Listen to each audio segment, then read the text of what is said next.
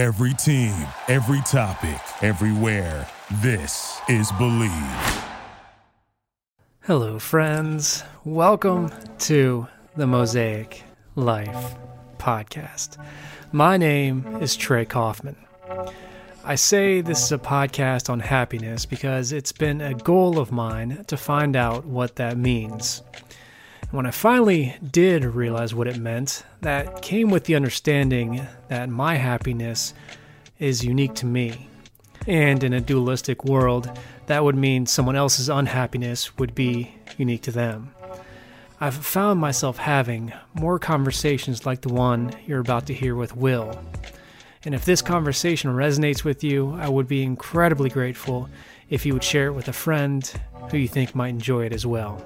These conversations are important to me because I've had a very sheltered life. I was insulated in middle suburbia as a kid and grew up with all of the privilege a parent might hope for their child. That was never really a secret to me. I knew I was fortunate and I knew there were others who weren't. But what I failed to realize growing up, and what to a very real degree I'm still learning, is that there are people in our lives, I'd venture to say almost every one of our lives, who have dealt with severe trauma at some point or are currently dealing with severe trauma. To me, and maybe Will would correct me here, there is no expectation or singular avatar for what a person who has dealt with trauma could or should look like. For some, their trauma is part of their story, and telling their stories is how they have been able to show up in this world as the person they need to be. For others, it's hidden just beneath the surface, often impossible for the ones around them to detect that anything's wrong at all. That's why these conversations are so important for us. To not just understand our own happiness, but to better grasp its antithesis and how we can use that understanding to relieve just a bit of suffering in this world. Will Randle is a therapist who specializes in working with people with extreme experiences and structural dissociation. This might include trafficking, organized abuse and child pornography survivors, sexual and physical trauma, and some combat experiences. He works mostly from a body and biology perspective informed by Buddhist practices. He only took one psychology class, and he got a C-. Please welcome my guest, Will Randle. Will, how's it going? I'm a little fried and a little tired, but it's good enough. Oh, good. You know, it's not every week that I get to do these conversations when it's dark out, so it's always a unique perspective for me. So I'm looking forward to talking with you. Nice, excellent. I know it's been it's probably been a month or so since the last time we spoke. It sounds like you're quite the busy man recently. Yeah, kind of a little busier than I probably want to be, but I guess in business, it is better to have too much than not enough. Yeah. You know, I find myself facing that similar issue right now. I know we're in very, very, very different businesses, but I'm with you. It's hard to say no sometimes because you can see those dollar signs, but at the same time, you want to make sure that you're doing everything and you're maintaining some sanity. That's part of it. Yeah. Yeah. In your world, though, I mean, being busy, I don't necessarily know that that's a good thing. I mean, the work you're doing, I mean, people need you, obviously, right? It would appear to be so, yeah. I mean, there's a lot of other people in my field too, but yeah, I'm definitely, it is not an awesome reflection on kind of the state of humanity that I am overemployed. Yeah. Yeah. I mean, I guess I'll just come out and ask it. I mean, have you become exponentially more busy in the past 18 months than you have been previously in your career? No? Okay. No. For a lot of my folks, actually, COVID and the pandemic has been weirdly relaxing. That's good. Yeah. It's because everyone is acting on the outside how they actually experience life kind of internally. Yeah. Yeah. Has that, I mean, so has that, I don't know, from your perspective, has that helped in some of the healing process? I mean, I guess for the sake of my mind, I know I have an idea of what you do, but I don't necessarily know how deep you go. And so I'm curious, what type of work you will be doing with you're the people that you work with. And so I'm just curious how that work has changed as COVID has kind of grown and evolved in this world. I don't know exactly that it has. I mean, in all frankness. So like, I'm a pretty niche practitioner. Yeah. So, is that something that you've already talked about or that's up on your website or something like that? Like the kind of folks I work with usually? Yeah, and we've got your bio at the beginning of this episode too. So it's kind of I don't know. I'm trying to get a feel for, because obviously we both know Lisa Bond. We've got that mutual connection, and we've got a mutual friend as well. And I know a bit about Lisa's work and her work with DBT, and that's been fascinating to learn about. Super different than that. So I actually specialize mostly with extreme trauma. So most of the folks that I work with are, I mean, just to be really direct, survivors of like child pornography, trafficking, snuff pornography, incest, fairly long-term and extreme trauma, usually the kind you don't really read about. Yeah. The kind of people you don't talk about. I do work with a lot of folks. Actually, no, not currently. I have worked with a lot of folks in combat, but it's also usually like unusual combat. Like men who served with like MACV-SOG or who had done like, work with like, Marine Recon or stuff like that or military intelligence. So most of the folks that I work with have really extreme experiences. And probably about 75% of my population of the good people I work with have like DID, like dissociative identity disorder, like level trauma. Yeah. So like, which is a lot different than DBT. And Lisa's work is awesome. But yeah, so I'm usually like the seventh or eighth therapist or healthcare provider or whatever that people end up finding, because when you have that kind of trauma, you don't always cognitively know you have that kind of trauma. Right. Like a good example is during the Me Too movement, which, I mean, it's still ongoing. Right. Almost nobody that I came into any contact with were publishing blogs about Me Too. I was used in child pornography, or Me Too. I was trafficked and used in like snuff or torture porn. Right. And very few people even like Me Too. I was, like raped by my father for, 25 years. Yeah. Those are usually the kind of folks I work with who have those kind of experiences. So it's a little bit on the far side of my field, even like with trauma specialists. Yeah, and I want to come back to that, but first I want to touch on working with those who have seen combat. I recently had a conversation with a gentleman named Dan Sheehan. He served in the Marine Corps, late 90s, early aughts.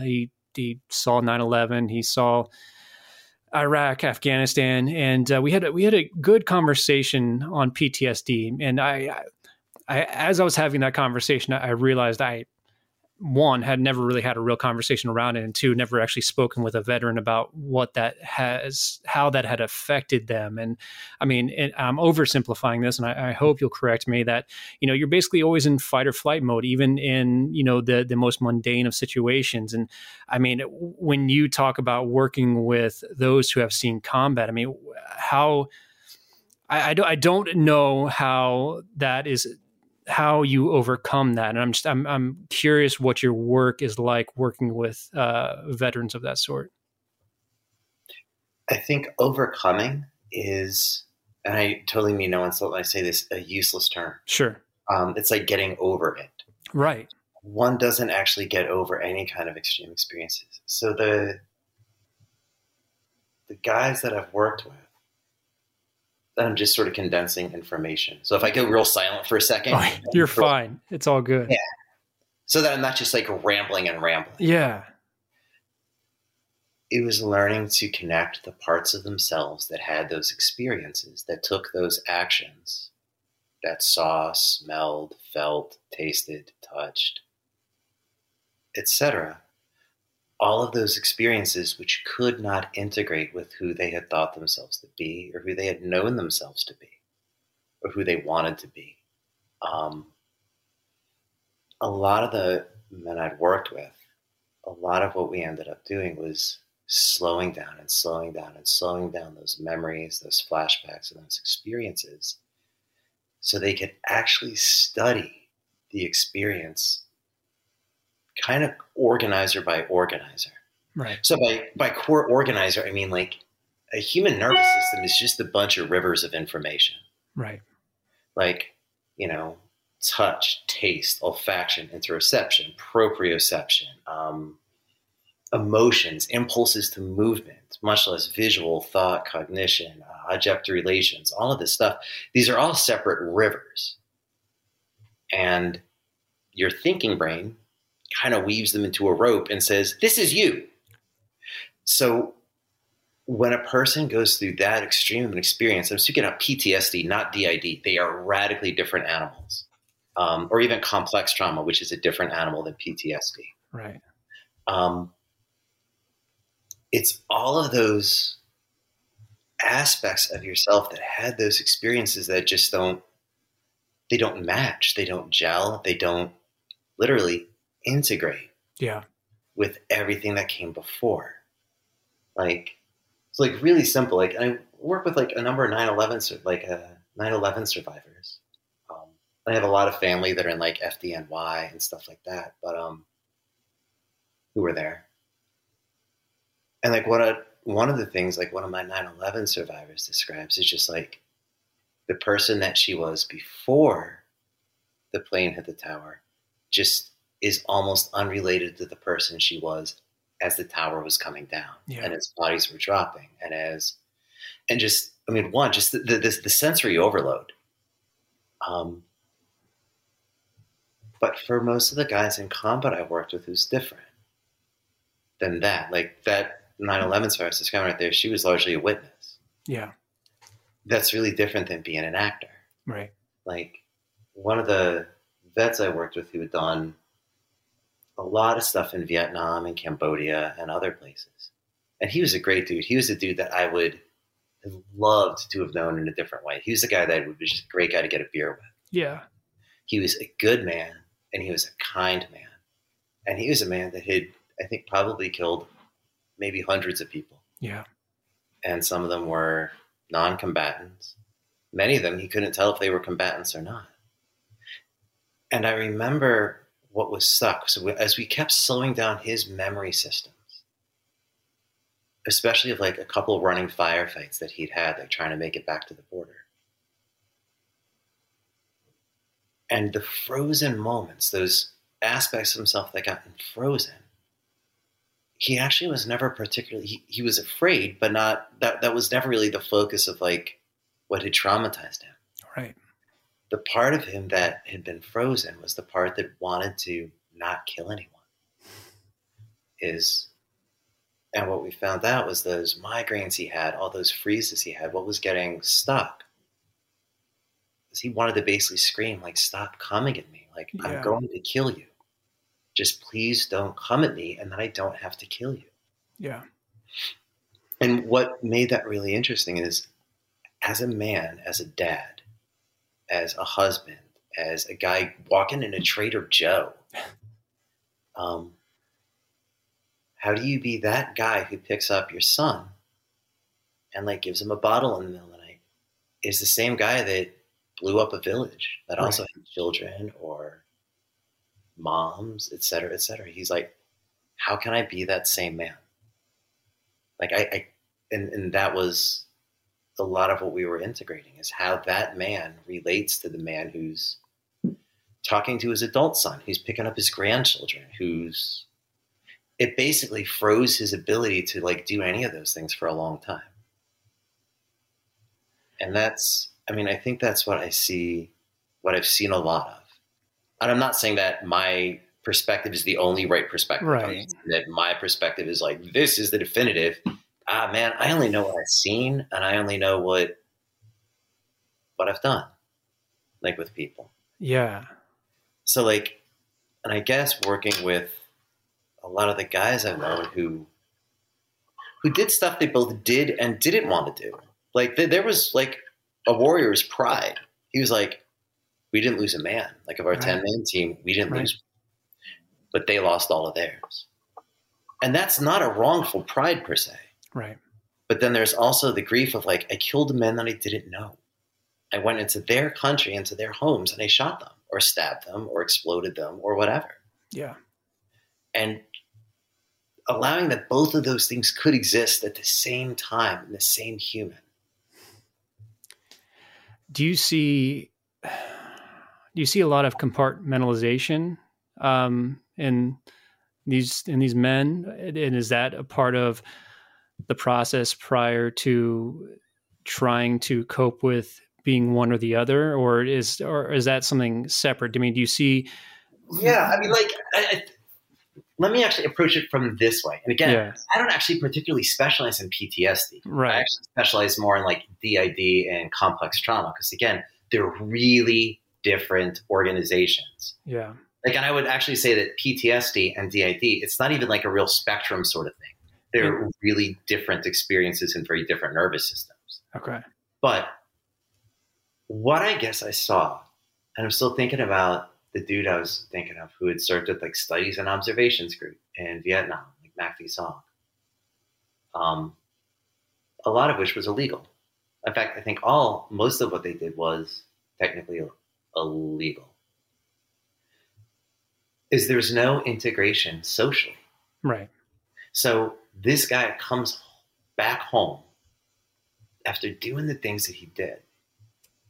There's no recognition of it. There's no circle. There's no what happened. What did you see? What did you feel? There's no, it's just, he's like, I walk off of a plane, I get off the tarmac, I get debriefed, and then I'm a guy. Yeah. But I'm walking around and I can smell the smells and I can hear the things and I know what I can do and no one else around me does. And I'm suddenly like, I'm like a ghost. And that's, I think, the basis of the experience that a lot of the soldiers I know had. Yeah. Like one of the Marines I worked with, don't mess with Texas mother. Like I like that dude a lot. And again, most of the folks I'm working with have abuse histories prior, like they have abuse histories before they joined like the Marines or like the Army or whatever. Like it's just, that's how they usually get referred to me. It's like, they have like a shit ton of trauma. Anyhow, one of the things that he would describe is just, it just wouldn't relate. Yeah. He was like, I had to hit a kid in the face with my rifle barrel. And then I'm being thanked for my service. And like, and he was like saying like, well, who the F was I serving? Like who benefited from all the suffering? Who benefited from all the things that I did? Are we like stronger as a nation now? Are they stronger as a nation? Is Iraq a better place now? Is Afghanistan? Is Vietnam? Are any of these places like better? Are we actually more safe or more secure because of like all the crap I went through and all the crap like I saw my friends go through and all the guys that got hurt or fucked up or killed or died or did things they can't come back from. Right. Like, and that's what basically made him like, he's like, this is part of why like I can't integrate because we as a society don't integrate. We as a society, like, I mean, socially, like, oh, thank you for your service. Like, and I remember that guy saying to me, he's really directly, and he was proud to be a Marine. Yeah. I actually don't know any more Marines I met that weren't proud to be Marines. So like, yeah.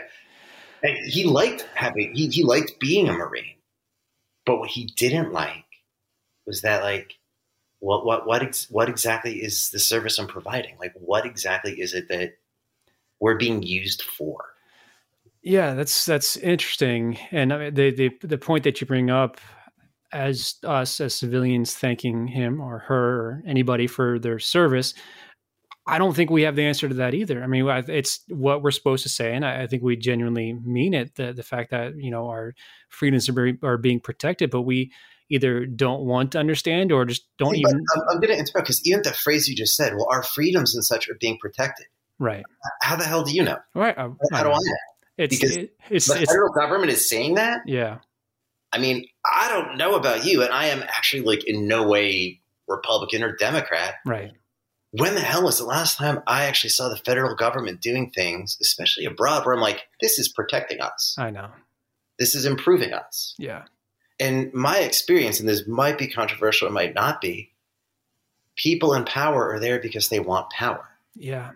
So there are outliers. There are weirdos, like both on the right and on the left and independent or whatever, that are actually in government because they want to make things better, or they have an actual platform or an agenda, and they're usually pretty bold about it. But for the most part, people are in positions of power because they really want power. Yes. So when they say, like, this is protecting us, I mean, like, can you name a president that doesn't lie? No. Can you name a government that doesn't lie? And I'm not just saying this about the United States. Oh, I know.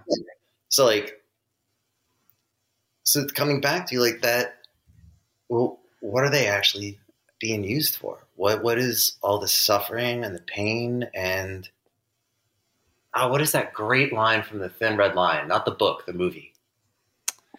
It's how does our ruin benefit the earth? Does it help the grass to grow? Does it help the sun to shine? It's a great question to ponder. And speaking of quotes from movies, I've only seen the trailer for it, but the new Dune film, there's a quote in it, and I may be butchering it, but in regard to leaders, I mean, great leaders are called to lead. They're not there to do it because that's going to scratch an itch for them. And I truly feel like we have not had a leader who was called to the position in some time. And I wish that were not the case. Yeah, I wish that were not the case too. Yeah. DID, I just want to clarify. So is that dissociative identity disorder? Is that what that is? Yeah. And let me be really specific about that, because there's a lot of weirdness right now and I'm old. So like, I ain't on TikTok. I ain't on any of that stuff. But I keep getting called for consultation on it. Yeah. Technically. And if you're a really big fan of the DSM, like, I think you should throw that crap out. I think the DSM is an entirely useless book for the most part. Now, clarify, because I don't know what DSM is. Oh, the DSM is the Diagnostic and Statistical Manual. I think they're in the 5th one. That's all the mental health disorders out there. Yeah. It's kind of a useless book. So, and I'm actually being really specific with what DID is. Okay. What DID is how a specific human nervous system responds to consistent, repetitive, and overwhelming trauma occurring in kind of a background of neglect. Is it okay to use bad words? Yeah, go for it. Attachment fuckery at best. Yeah. It's a nervous system that cannot tolerate all of the intolerable things that have been thrown at it since before it could talk. Right. So DID isn't like, oh, I have these different personalities and I want you to meet them all and let me talk about them all. Each part of that person's nervous system, like, I'll be really direct about it because I really dislike the Guardian actually published an article on R. Kelly a couple of weeks ago. And they said that he provided unwanted sexual contact with minors. That's child rape. Right. What does unwanted sexual contact with minors even mean? It's this weird, like, avoidance of actually being direct. Yeah. So if my dad is raping me several times a week at night, and I got to have breakfast with that dude. Right. And my mom might actually know what he's doing. Right. But she's like, better you than me. How do I be the same kid that has breakfast with my dad that was raped by him just like, say, 6 hours earlier? Yeah. I can't be. And what you see is a nervous system that splits. So the term dissociation is like, I'm going to try to keep it real simple. It's basically when a nervous system unplugs parts of itself from itself, mediated by endogenous opiates and cannabinoids. Yeah. So like how your computer is like a zeros and ones machine, basically, right? Yep. Well, your nervous system on a very complex level is a connect/disconnect machine. So what happens is specific functions, memory systems, and memory is not your thinking brain. That's like, the tiniest little part of your memory. Right. Your reflexes. So like, the false memory syndrome people, like, I mean, I could convince you, like through therapy or through drugs or whatever, or hypnosis, that you're a kung fu master. But when it's time to fight, where's your kung fu? Right. There's no memory. There's just thinking. Yeah. So when I say memory, I mean smells and sensations and touches and numbness and yada, yada, yada, and impulses and reflexes. That's memory. That thinking part of you, that's just a cherry on top of a sundae. So folks with DID, all those different parts, they're not random. They're all highly functional, and they're holding specific actions, impulses, memories, desires, tastes, experiences that then have to be disconnected from the present experience. Because again, if my mom walked in on my dad raping me last night, looked at both of us, and then walked right out of the room, and now I'm having breakfast with them, now I have to go take a geography test. Right. And if I get a C on that geography test, I'm going to get my ass beat. So how can I be the kid at the breakfast table, the kid being raped, and the kid getting an A on my geography test at the same time? I can't. It's not functional. That's DID. And I've never seen a useful representation of it in TV or media for the most part. So like, because they always kind of want to gloss over that. They're like, oh, they have dissociative identity disorder or like whatever the crap. And they're just like, oh, because they were hurt this one time. Which that's just doesn't happen. Like that's actually what DID is. And most of the folks that I work with are some of the best. And having DID doesn't make you a good person the same way having massive trauma doesn't make you a good person. Right. If that were true, our prison systems would probably be the safest, kindest, wisest places in the world. And they're not. Like, I've been in some of those, and man, I don't ever want to go back. Like, Scared Straight program scared the crap out of me. I was like, I don't want to ever be in this place. It's terrible. Yeah. But most of the folks that I work with, they're heroes. They're people who ate all the abuse. They ate all the trauma, all the horror, and they don't dish it out to anyone else. They absorbed it. These are people who, just like what you're asking about, like, you know, members of the armed forces, there's no recognition. There's no social recognition of this is who you are and this is what you did. And these are the actions you took and this is how you affected it. And welcome back, man. Yeah. Like, there isn't any of that. So disintegration inside of a person's nervous system is actually a pretty direct reflection of the disintegration we have in our society. That's interesting. It's very Buddhist. Yeah, and I want to get more into that, but I want to briefly touch on, I mean, you talked about the DSM, which I had not heard of before, and also in regard to mental health disorders, obviously there's been a big national, international conversation around mental health over the last several years. And obviously the conversation has shifted and there's been more focus on improving our mental health, which I personally think is a great thing. But I'm curious in regard to, from a clinical standpoint, I mean, is there a better understanding now of where some of our mental health disorders stem from, how they're better treated? If you're up for it, we can talk about, some of the psychedelic research that's being done. I'm curious what has shifted over the past 5 or 10 years in that study. So, I mean, like, again, I would say, like, if we look at, like, say 40 years ago, it's a really low bar.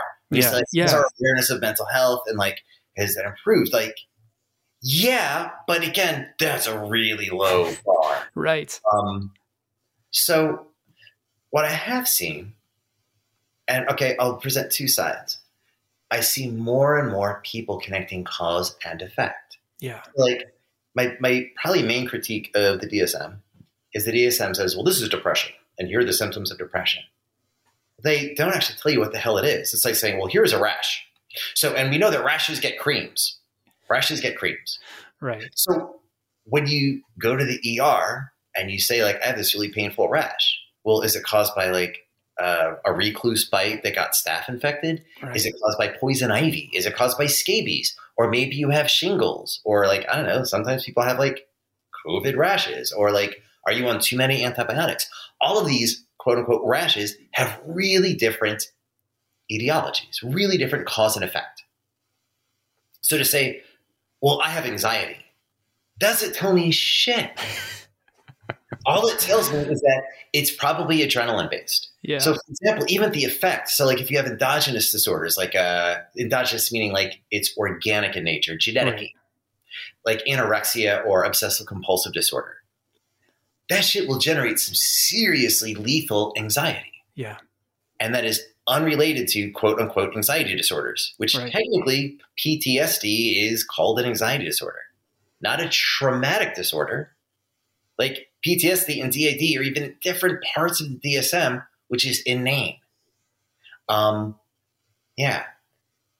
That being said, I don't actually own a copy of the DSM-5, so whatever. But so without really looking at it, there is always cause and effect. Yeah. So when a person says they're depressed, usually the first thing that I'm looking for after I can rule out any organic stuff, organic stuff might be like, are you really hungover every day? Do you Right. drink every day? Are you an alcoholic? Like that's kind of depressing. Or I don't know, like when people have like COVID and brain fog, it can appear as depression, Right. or look like depression.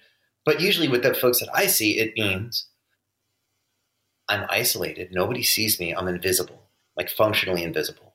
Even in a room of people, I'm invisible. So for example, that great guy that I worked with who had done stuff in Vietnam and Cambodia, when he was in a room of people, he was invisible. Yeah. If you have DID, you're totally invisible pretty much everywhere you go. You look normal, you're acting normal, you're doing all the people things, but nobody sees you. That right there, isolation, causes depression. If I am angry and I can never act on it, like if people at work are touching me and I don't want to be touched, if people at work are constantly making fun of me or each other and I can't do anything about it, I can't say no, I can't say whatever. If I work in an environment like, I don't know, where I'm not treated as a human being, but I'm constantly just getting like fucked with, humiliated, belittled, treated like, I don't know, a cog in a wheel, Yeah. then I'm going to have a lot of anger and I have to suppress that anger or dissociate that anger. Now you start to have depression. Yeah. If I have grief and sadness, and you notice these are all social emotions. Yeah. So there are some emotions that are not particularly social that are way more animal. Like straight fear. That's an animal, that's a deep animal primitive emotion. Right. But sadness, grief, social anger, like process anger. If my dad died and no one really knows about it, I never got to grieve, I never got to Right? Let's say like I had a miscarriage. I just lost a baby that I could feel. Like there was a living being in my body that I was making out of my body. Yeah. And that human died in me. And a week later, I'm back at work and everyone goes, oh, I'm so sorry. Now you start to have depression. So, and anxiety is the same, but I would say for more adrenaline-based emotions, anger, fear, panic. So like in terms of studying the cause and effect, like that real life experiences give rise to real life effects. Yeah. That's a lot of what I do see missing even in my field. Like when I'm training, teaching, supervising, like consulting, whatever, I'm constantly pushing to be like, well, be precise. They're like, well, my patient has a sexual abuse history. I'm like, great. What happened? Yeah. Like, what does that mean? And they're like, well, I don't really know. And it's like, well, that's a player. Like, and it's not just what happened with the, like being raped or molested or whatever, what surrounded it. That is really important to be precise about, because if you want to help someone heal and be mentally healthy, you got to see them like clearly. Yeah, that's interesting to me. I mean, why do you think that practice is seemingly so rare? I mean, is it just a numbers thing where you see so many people day in and day out that you can't possibly know every possible, cause for every single symptom? Or I'm curious about that. I think it's actually a training thing, and it's a discomfort thing. Yeah. So as therapists, we're actually often taught weirdly to avoid painful topics. So Pat Ogden, I come from almost all my background in therapy is biology and Buddhism. Okay. Right. So how bodies work and how minds and happiness work. And also because most of psychology seems like old white dudes trying to make themselves feel comfortable about really uncomfortable shit. So that seems useless to study. Yeah. The bodies and happiness and minds, that seems useful to study. Yeah. And I totally mean no offense to people who, or really study psychology. But if I could fight one historical figure, it would be Carl Jung, and I would kick the snot out of that Swiss jerk. Yeah. Yeah. I would. And I think the first time we spoke, you said that you would slap Freud as well. Is that correct? I would slap hug Freud. I would give him a slap and be like, cut it out. And then I'd hug that guy. Okay. All right. It's hard, man. Yeah. I know it's hard. But anyway, so I think it has to do with training and discomfort. So one of my teachers, a really amazing therapist, Pat Ogden, she developed sensory motor psychotherapy out of Hakomi. She's an amazing practitioner, super nice lady. With a pretty crazy work ethic. Anyway, where was I going with that? I think we were talking about why you don't go deeper, or you're not taught to go deeper. Right. I told us that. So she has this theory. Sorry. Again, I saw a bunch of people today, so my brain is... It's okay. That's all right. Anyway, so what she calls the window of tolerance. The window of tolerance is sort of like the state of a nervous system in which it's actually still learning. It's oriented to the present conditions. So for example, when I'm doing memory work with somebody, when we're integrating memory, and Pat works mostly from the bottom up, bottom being smell, touch, sensation, interoception, emotion, all that stuff. She really isn't leading with what do you see? What's the picture? What's the story? It's actually, you're listening to memory from the deepest level all the way up. So the window of tolerance is the state in which your patient is actually having a new experience. Right? Mm-hmm. So I see a lot of patients who are totally in the window of tolerance, but they get shut down by therapists. So I'm doing EMDR with this lady, and she is a hardcore stone cold trafficking survivor of weird, awful snuff pornography stuff. Yeah. Snuff pornography does not often kill the victim. They just almost kill the victim, because procuring a new victim and getting rid of a body is risky and costly. Right. But if I have someone that I've been conditioning since they were a kid, I can almost murder them. And that doesn't mean we're tricking the audience. No, that person is almost dying. Anyway, we're actually doing memory work. And this lady is tough as nails. I really liked her. She's super great. And she starts throwing up and screaming. She's totally within the window of tolerance. She's actually completing the action that she needed to complete back when. That frozen action in her body is throwing up, is saying no, is get this out of my mouth. Yeah. And any sane human would have been screaming. But almost every therapist that I had spoken to that she worked with before would shut her down the moment she would start to go there. They would be like, no, we have to ground now. That's not about the patient. That's about the therapist. Right. That's about the therapist being like, I am screamingly uncomfortable with this. That's why. So part of when I'm trying to train or supervise or teach is just helping the therapist expand their own window of tolerance. To be able to see horror and obscenity or just even volume, but still be clear in your mind and calm. You don't have to be calm. Actually, Yeah, just present. Yeah. And be able to study it and see it and be like, oh, this lady's totally here right now. Like she was not dissociated. She was not in the past. That reflex was in the present. She was here. And she just needed to barf her brains out and scream. Yeah. And we did that for about 20 minutes. And like, don't get me wrong, I'm not sitting there all zen and shit, it made me sweat. I'm just really good at dissociating my own reactions from like, oh, that's interesting, but not useful to me at this moment. I kind of unplug it.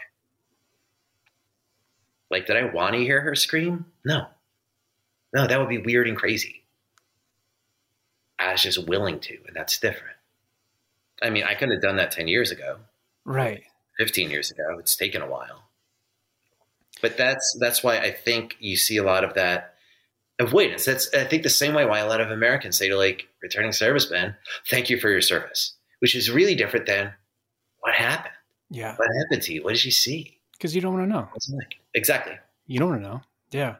So I do see that with a lot of therapists where they're like, I don't want to know about her dad raping her. Yeah. I don't want to know about like the special outfit that he made her wear. And for me as a therapist, I'm like, I actually don't want to know about that shit either, but I'm willing to. And that's different. Yeah. Because if it's in front of me, I want to see it. If it's in front of me, I want to see it with the person. You know, you brought up an interesting point, and I'm curious from your standpoint. You talk about, obviously you don't want to hear these things, but you're able to disassociate. So you're not becoming uncomfortable. I'm probably saying that wrong, but I feel like there are times in my life where I'm putting in an uncomfortable situation where I'm able to cope or deal or whatever, and I don't have a physiological reaction to it, and I'm able to maintain a level mind. So when it comes to being able to, I don't know, I guess the simplest question I can ask is, are there good types of dissociation versus bad types? No, dissociation is just dissociation. Okay. So it's not like good or bad. So like, and I study my own experience a lot as a therapist, because I kind of have to. Yeah. So most of what I dissociate in session is any desire to not want to be there. Right. So what I notice, there are parts of me that are like, I don't want to look at this. Like, I don't want to see what this person is seeing. Usually my internal response is being like, yeah, that's fair. And we're going to look at it anyway. Yeah. Yeah, like that's totally legit. And I'll kind of literally unplug the part of me that doesn't want to be here. I acknowledge it. I respect it, because I'm like, nobody wants to be here. Like, I can assure you my patient sure as shit doesn't want to be here. Yeah. So, yeah. So I guess my follow-up to that is, how did you get there? Was that through training? Was that through meditation? Was that through studying of Buddhism? There's a lot of different things. So, partly, I understand traumatic dissociation like pretty well from a first-person experience. Right. They say I feel a lived experience. Which I'm like, I don't know that I call it that. I just call it a shit experience. But yeah. And that's helpful in some ways, because it lets me like kind of study the cause and effect. I would actually say that sensory motor training, which was crazy intense, because you're offering yourself up to these other people.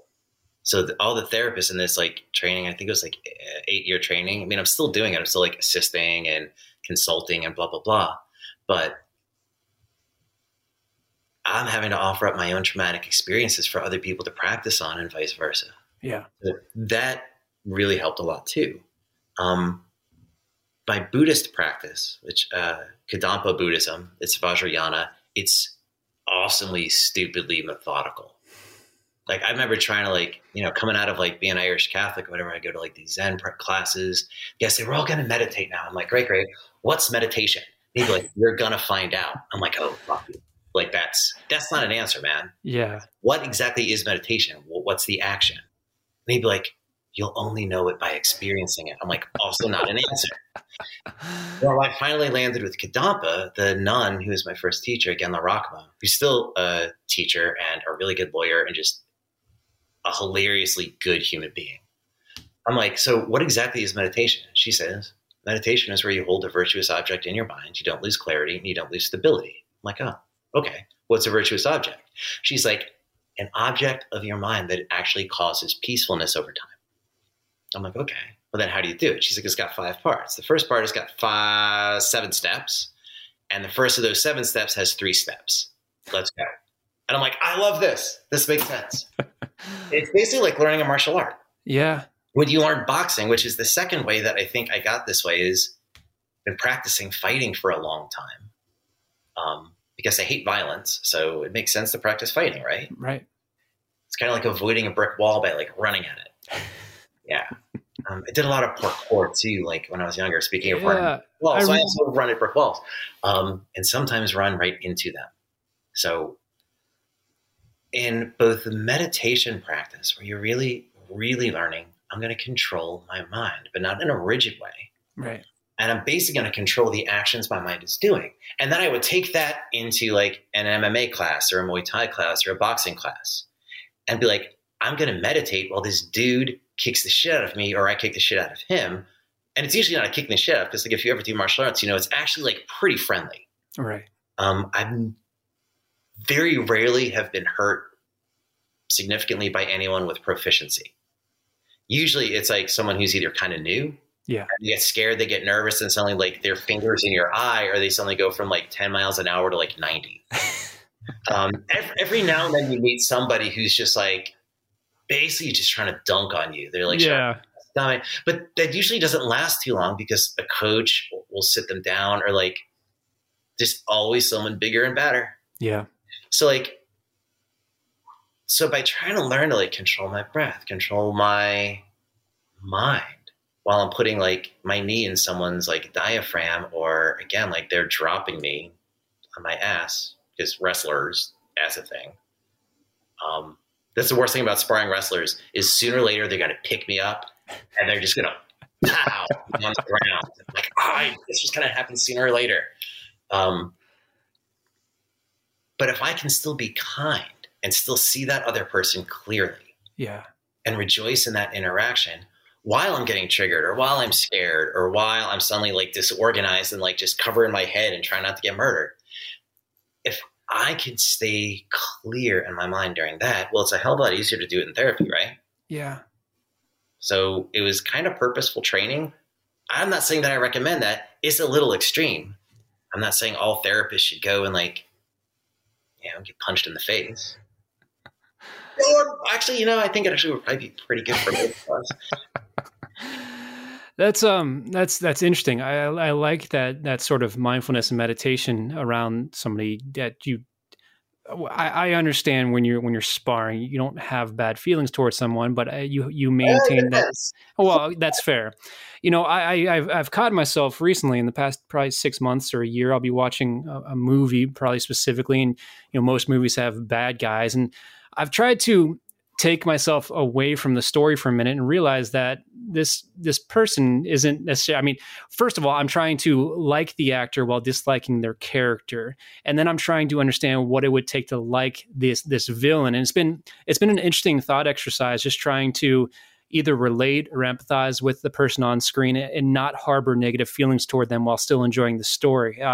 It's been fascinating to do that. And it's allowed me to kind of, it's as silly as it sounds, not get mad at the TV or the movie or show. That's actually a way to practice. That's actually, and on that one, like Shantideva wrote, this what, 7th century, whatever, Guide to the Bodhisattva's Way of Life, which I think is one of the most complete teachings on the full Mahayana path.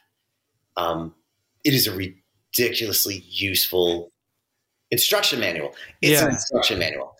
But in the chapter on the perfection of patience, he basically says, if someone strikes me with a stick, why get mad at the stick? Rather, I should get mad at the person wielding the stick. Right. So what he's actually describing is when I'm watching someone attack me, like judge me, attack me, maybe even try to be violent to me, I'm actually watching a mind. They don't actually see me. They're actually not seeing me clearly at all. Yeah. Their empathy isn't there. Their sadness isn't there. And that doesn't mean that I'm not going to defend myself or take actions or movements. It just means I want to see them clearly. Yeah. So why be angry at, like, I remember this. Is it okay if I tell a brief story? Yeah, please. Are you kidding? Go ahead. And this story is in no way about my martial arts badassery, because I have no martial arts badassery. Like, anyone who sparred with me will be like, that dude is sometimes super smooth and sometimes just really weird and twitchy, and sometimes in the same like 5 seconds, which is totally true. Anyway, so I went to, when I lived in Los Angeles, I lived in LA for like 15 years or so. I try to go to this boxing class because I'm working like 55, 60 hours a week. So every now and then I get to go to class, I get really excited, and nobody shows up. And I was like, shit. But then, like, the little voice in my head, the little compass says, you should just sit here at this 7-Eleven, which is right next door to the boxing gym. Just sit there in your big stupid pants or whatever. Like my big stupid parkour pants, which are super comfortable. They're the best pants ever. And I'm just sitting there trying to figure out why I'm sitting there when this old Subaru, like an early 80s kind of like moss green Subaru, almost hits this guy's electric blue Mercedes-Benz Range Rover looking thing, which LA is stupid with those trucks. The Mercedes-Benz like pseudo Range Rover looking thing, they're right. And the guy misses it like by maybe half an inch. He stops just before he hits the door. It's like, oh. And it's this guy that, from the way he was dressed and the way his daughter was dressed, probably Afghani, I'm kind of assuming. But he stops and he looks, he's like, and I'm like, oh, you didn't hit it. But then this other dude, this big redheaded guy, and he was like, not necessarily muscly big, but he's just big. He comes tearing out of 7-Eleven, and he actually, and I'm quoting him, these are not things that I would say, but he's just like, you dowel-head motherfucker, you fucking hit my car, I could kill you. Or he said something weird like, I'm going to take the price of that out on your hide or something like that. So I'm like, oh, that's why I'm standing here. Like, okay. So I start to stretch, and I'm stretching partly just to make sure that I'm putting away any part of me that's afraid. Yeah. Because I could see what this big redheaded dude is going to do. He's going to do something that's going to hurt himself really badly. Yeah. You don't come out of a 7-Eleven, beat the shit out of some old guy who hasn't done anything wrong, and then come back from that. Right. Like, it's going to injure this guy. Not the old guy, but the big guy. Yeah. So, like, I don't know, when he stepped up, then, like, I stepped up and I put my hand on his chest and was just like, hey, man, like, it's a good day to go sit down. Like, today's a good day for that. Like, it's a good day to, like, just, and like when I say put my hand on his chest, like, I'm like, I'm in a stance. Right. I have their hand up, like, I'm ready, but I don't really want to. And this guy didn't want to either. He just looked sad. He just looked like a seriously unhappy mother. So that's what I mean by the stick. Yeah. So rather than looking at his violence is a stick.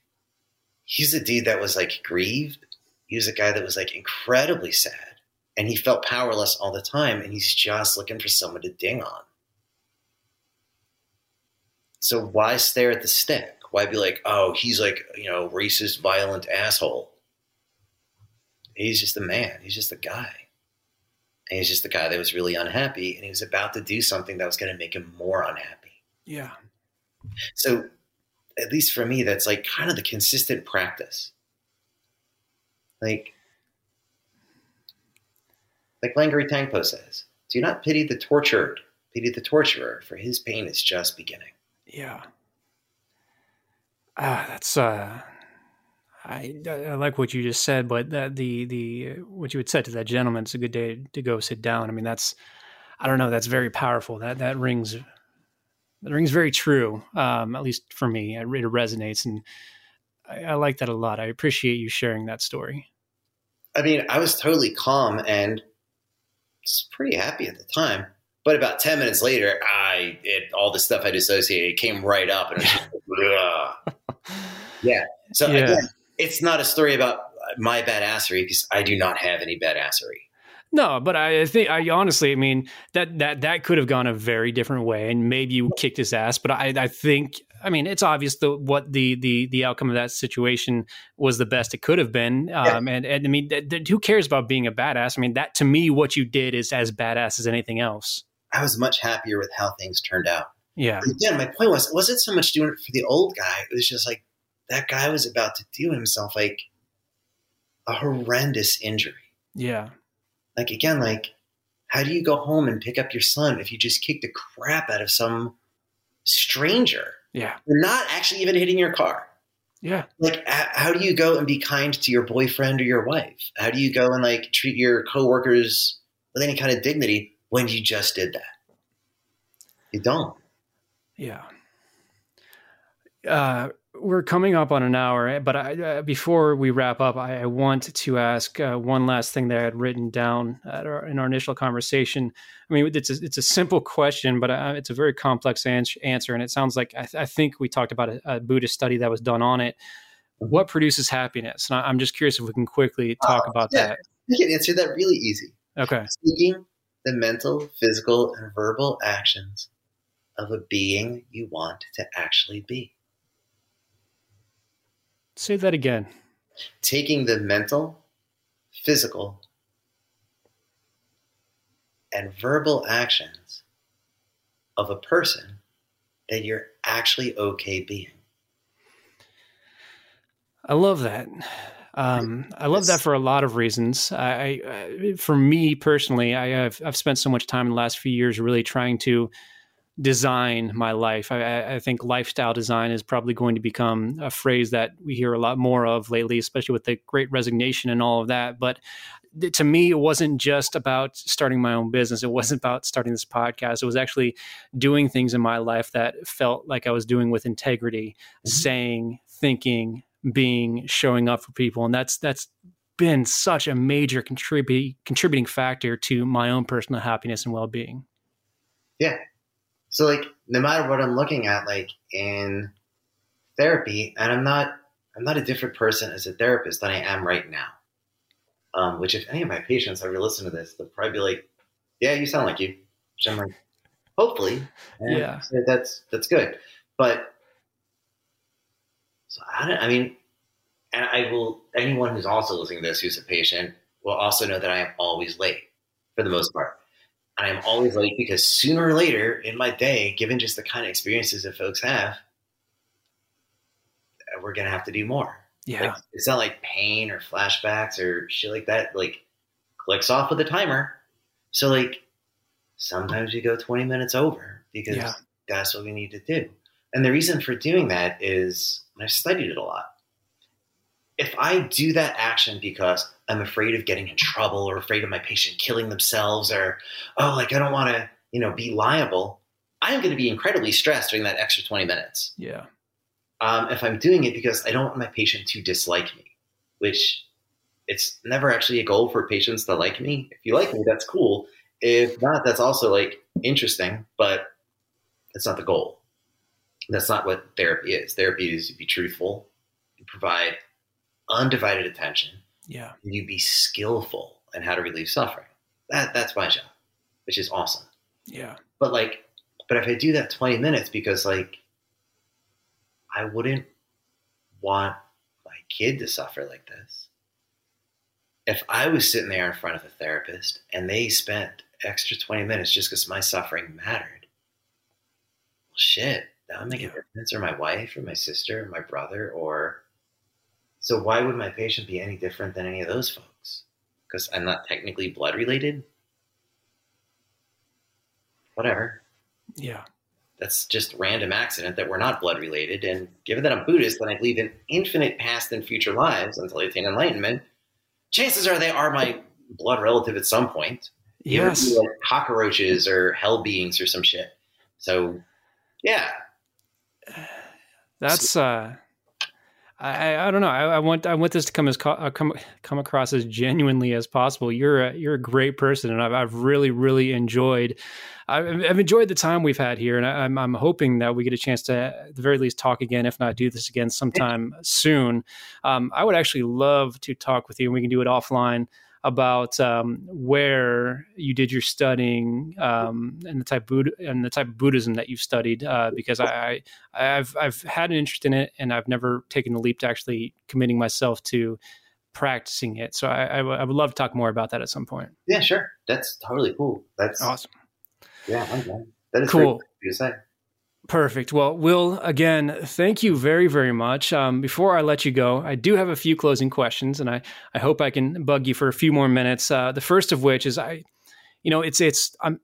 curious to hear your answer on this. I want this to be as beneficial for you as it is for me. I mean, this last hour has been an incredible learning experience for me, and it helped me grow personally. So I like to ask the question, what resources are you looking for to continue your personal growth or professional growth? Because if somebody happens to be listening, I don't know, here in Columbus or, in LA or somewhere in between, and they can help you out, I want them to have the chance to reach out and say, hey, let me do this for you.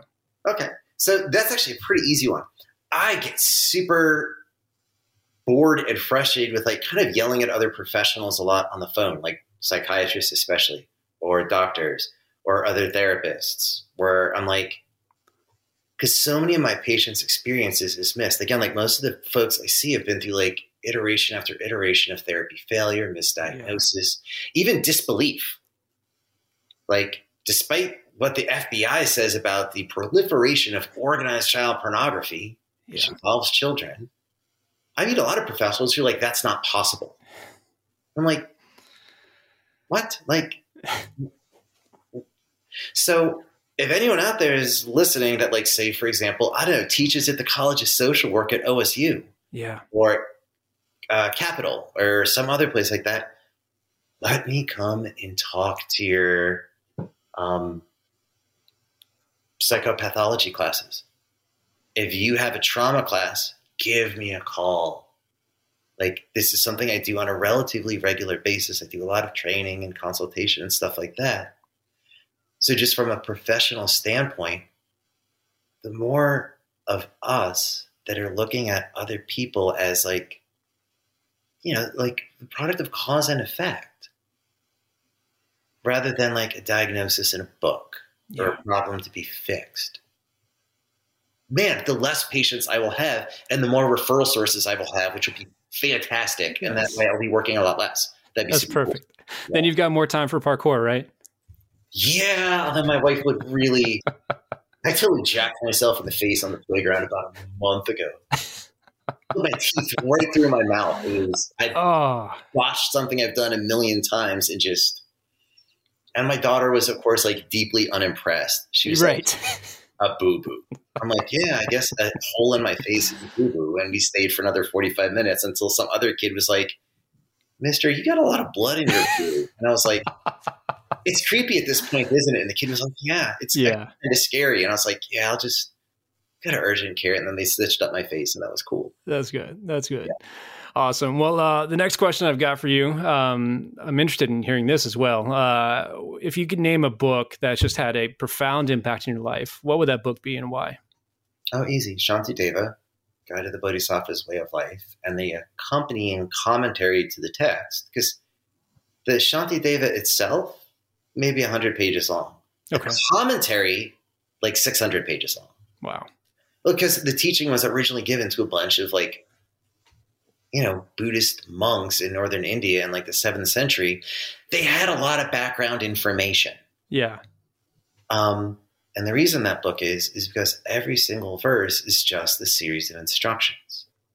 So when you first go to boxing class and the dude says, or the lady says, put your feet in the stance and I want you to just bounce. Now turn, now pivot, now bounce, now turn or pivot. And a lot of people are like, yeah, but when do I get to punch things? It's great.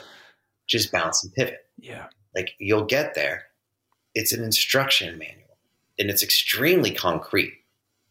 And so far in my experience, by following the instructions, the results have arisen exactly as my teacher said they would. So it's reliable to me. Yeah. Yeah. It's if you say I want to get strong and this guy's like, well, I want you to do 100 push-ups a day in this particular iteration. And if you actually do it, you're like, I got stronger. I'm probably going to follow that dude's fitness advice. Yes. Same. Yeah, absolutely. Awesome. Well, I will absolutely have that linked in the show notes, and I would like to pick that up myself.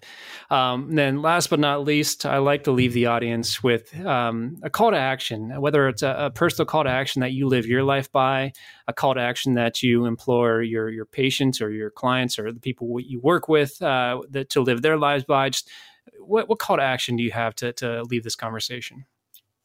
turn off your screen. That's fantastic advice. Look around, and all those people that were screaming at each other online, I don't know, like, if I'm sparring with someone who has a very different perspective on life, but man, we really enjoy sparring together. We just exchange ideas. He changes me a little, I change him a little, or I change her a little, or she changes me a little. Yes. And I can't do that on a screen. I agree. Yeah. I think actually at this point in time, screens are highly divisive. I agree. I stand by the thought that the only way to have a real conversation is like this, voice to voice, face to face. When what you're doing with the keyboard, that's not a conversation to me. There's no nuance. There's no way to read people's intonations. There's no way to connect with somebody that way. And so I cherish these moments and these conversations that we get to have. Yeah. And thank you very much for even inviting me. It's actually a great kindness. Absolutely. Well, you know that the person it's really easy, by the way, as an interviewer. I was like, oh man, like what the hell am I even going to talk about?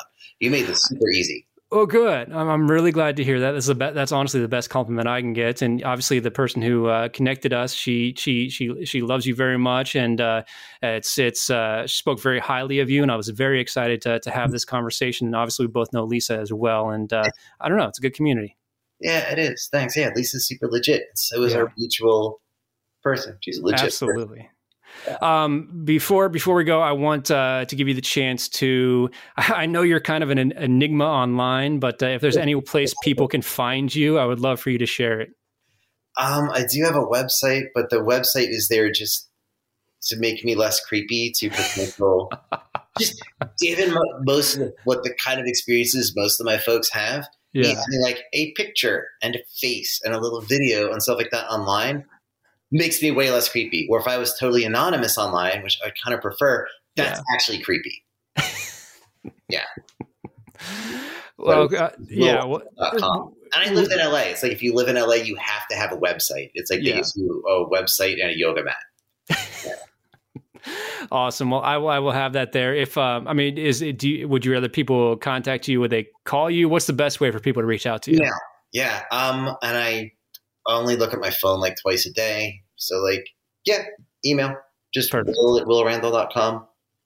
Awesome. And if you spam me, I will probably respond. It took me 6 months, but the Biden campaign finally stopped asking me for money because I always respond by asking them for money. And they finally were like, dude, stop asking me for money. I was like, that's a real response. It took like 6 months, but I finally got one. So that's awesome. That's fantastic. I love that.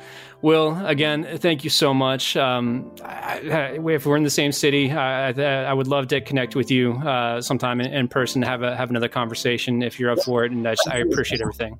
Yeah, cool. Thank you very much. I appreciate everything that you've done too, man.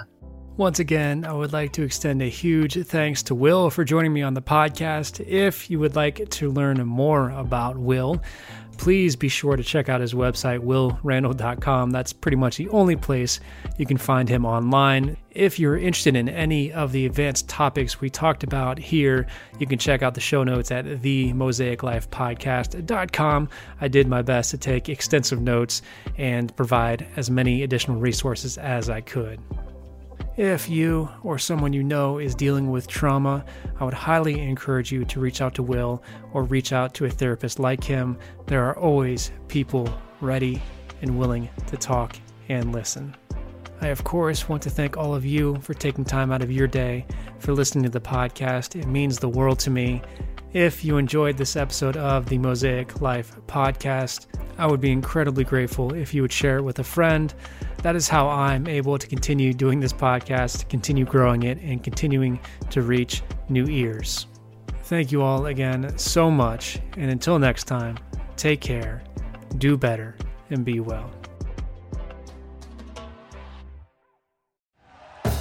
Thank you for listening to Believe. You can show support to your host by subscribing to the show and giving us a 5-star rating on your preferred platform. Check us out at Believe.com and search for BLEAV on YouTube.